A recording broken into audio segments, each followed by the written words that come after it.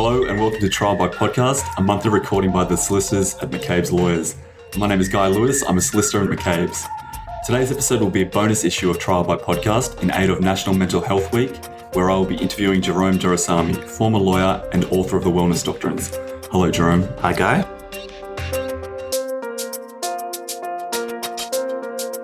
In light of Mental Health Week, we're going to be discussing some of the issues around mental health in the legal profession, and particularly the rates of mental health and the prevalence in the profession. Jerome, can you tell us a little bit about that? Sure. So the prevalence of psychological distress, anxiety and depression in law in Australia is higher than any other profession or any other industry in Australia. The rates are 1 in 3 lawyers and law students are currently suffering from depression. 50% of lawyers or students have suffered, and 70% of us know somebody in the industry or at university who's currently suffering. So, those are pretty astronomical rates, and certainly ones that need to be addressed by the profession as a whole, and certainly by individuals themselves, and certainly something that you might have seen in perhaps your fellow students when you were at university, and then once went into practice, you might know some people around the place who suffer from various issues to different degrees. Yeah, certainly. And what do you think it is about the legal profession that encourages or that allows for that? So I think there is a number of issues. Law is similar to other professions in that people have to work very hard. They have to work a lot of long hours. The volume of work required can often be more than is healthy. And there have been a lot of studies on this saying that lawyers in particular are churning out work at unhealthy rates, which is affecting their health in a detrimental fashion. But there's also a number of other issues which are perhaps unique to law, and those pertain to the personality traits that lawyers will display at rates higher than those in other professions. And these include perfectionism, pessimism, and competitiveness. And so what we mean by these particular traits is that, lawyers are more susceptible to comparing themselves to those around them.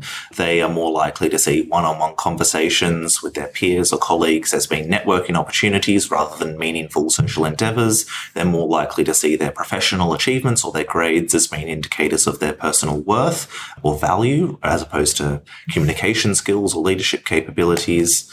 And, that really does lead to senses of isolationism. As a professional or as a student, when it comes to pessimism, law is the only profession in which pessimists outperform optimists, and the work that lawyers do doesn't necessarily lend itself to optimism. And what I mean by that is that clients don't necessarily come to lawyers because they're happy.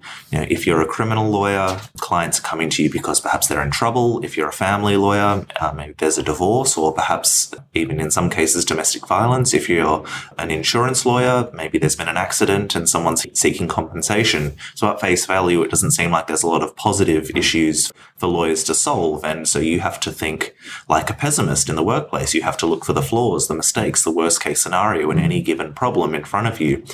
And if you have to think like a pessimist for so much of the day, especially if you're working long hours, then that pessimism has the tendency to spill over into your personal life. There's also the fact that lawyers tend to self-medicate with alcohol and drugs as a way to escape from the rigors of their daily lives.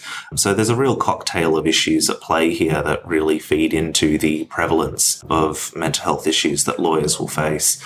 And, some of those you might have seen yourself, certainly at law school. Self-medication with alcohol is a big thing. And then now that you're a practicing lawyer, certainly the number of hours that have to be worked and sometimes the nature of the work might give rise to elevated stress or anxiety. And often I find that stress, in certain doses can be quite beneficial and can make you work better. But obviously there's a point where you're not coping and you need to reach out, or you need to step back and think about your lifestyle and what you can do to bring yourself back. That's right. And you touched on something interesting there, being that often people won't reach out to address the stress or anxiety that they are feeling. And I think that goes back to the levels of competitiveness and perfectionism that exist, because people feel as though they need to be performing at a certain level and they don't want to show any weakness, in inverted commas, because law is this or it's certainly seen as being this cutthroat industry, and you have to be the best at everything you do, and if you're not performing, then you're not going to succeed, which is of course not necessarily the case. And so it is important that people do feel more comfortable to speak out, or certainly to address any issues that they might be facing at particular times. What can law firms do to combat this in the workplace? So there's a number of things that I think law firms can be doing. First and foremost, they have to be developing or fostering a collegiate and hospitable workplace and environment through which people do feel comfortable in their surroundings, and if and when they do experience any issues, that they feel okay going to their partner or supervisor and say that perhaps they're not coping as well as they were previously, or they're having a hard time, and perhaps they just need a little bit of leeway, or they just need someone to talk to about it. So having that environment, I think, is the most important thing to start with. Putting on or hosting certain events or activities can be really important to ensure that these issues can be spoken about, and whether that be having in-house CLEs whereby the issues are raised and people are reminded of the importance of looking after themselves. Having in-house yoga classes or boot camps can be a really important way to ensure that people do take time out of their working day to look after themselves, and doing it with your work colleagues can be a really good way of encouraging people.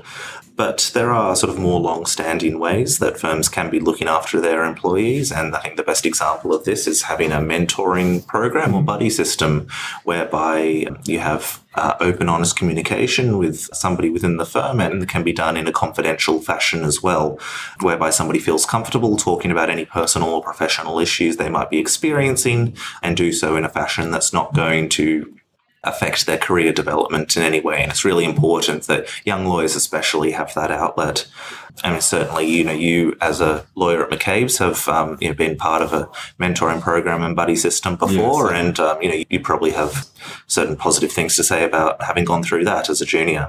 Yeah, it's a great outlet to, in a confidential setting, be able to talk to someone who you can trust and just get general advice about career progression, but also just any social issues or personal issues that you might be going through, and just having that sounding board, especially from someone who's going through or has been through a similar career path and who can provide you with that advice, is really invaluable, especially at the early stages of a career where you're trying to strike the right balance between your work and your life. And it's a different atmosphere to what you were doing at uni.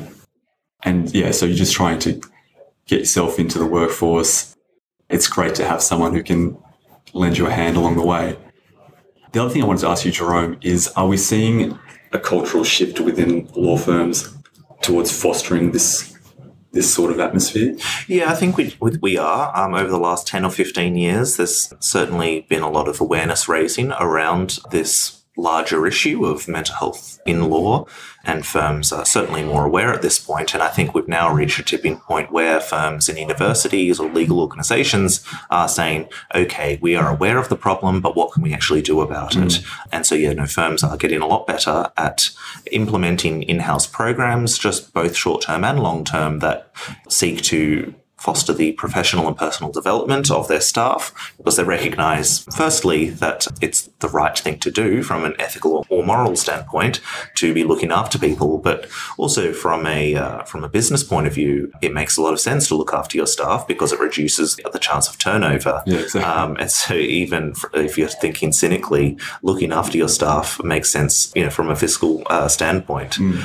But look, I think that by and large firms are doing the right thing because they want to do the right thing for their staff, and hopefully that'll only get better. Yeah, great. And aside from what firms are doing, what can individuals do to help themselves if they find themselves in a situation where they may be feeling depressed, that they don't know what to do?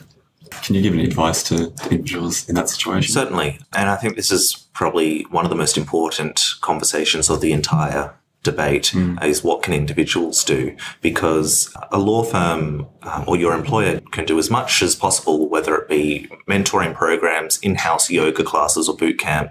But at the end of the day, not every individual likes yoga or boot camp, and therefore they're not going to get as much out of it.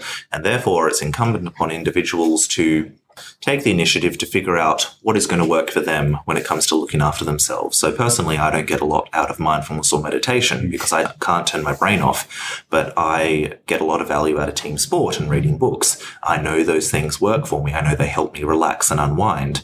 And so I prioritize those things. So taking the time to figure out what is going to work for you and dedicating yourself to those activities, so like really making time for it rather than finding time, is going to be crucial. Making those things non-negotiable aspects of your daily or weekly schedule, because it gives you something to look forward to. It helps break up the working day or working week.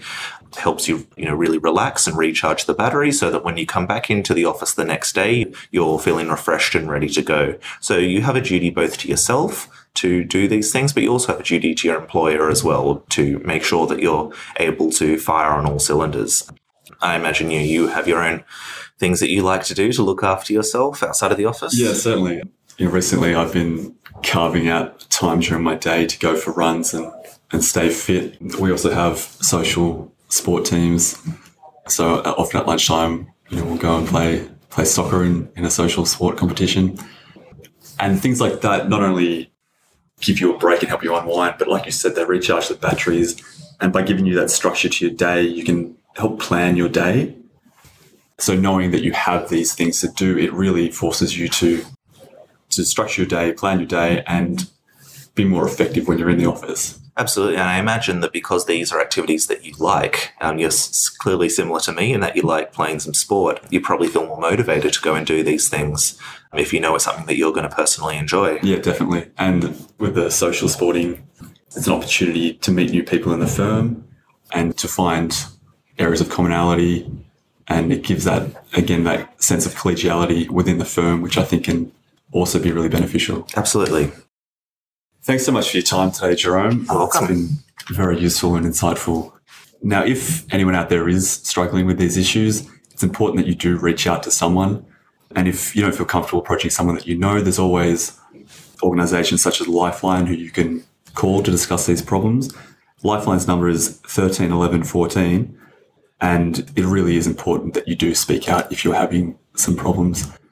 Now, that's all we have time for today. Thank you again for listening to this episode of Trial by Podcast, a show hosted by McCabe's Lawyers, examining the weird and wonderful world of law and some of the more fascinating issues that affect our lives and those around us.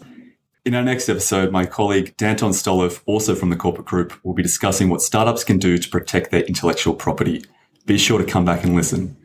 And if you haven't done so already, I recommend that you listen to the first 5 episodes of this show, which are also available for download. Our most recent episode was Will It Be Illegal to Run Without a Helmet? And was hosted by Vanessa Turner from the litigation division at McCabe's. Please review us on iTunes via the podcast app on your phone or whatever other platform on which you subscribe to podcasts, as it will help other law students and lawyers find and enjoy the show, just as you have hopefully enjoyed this show. Thanks again for listening, and we'll see you next month.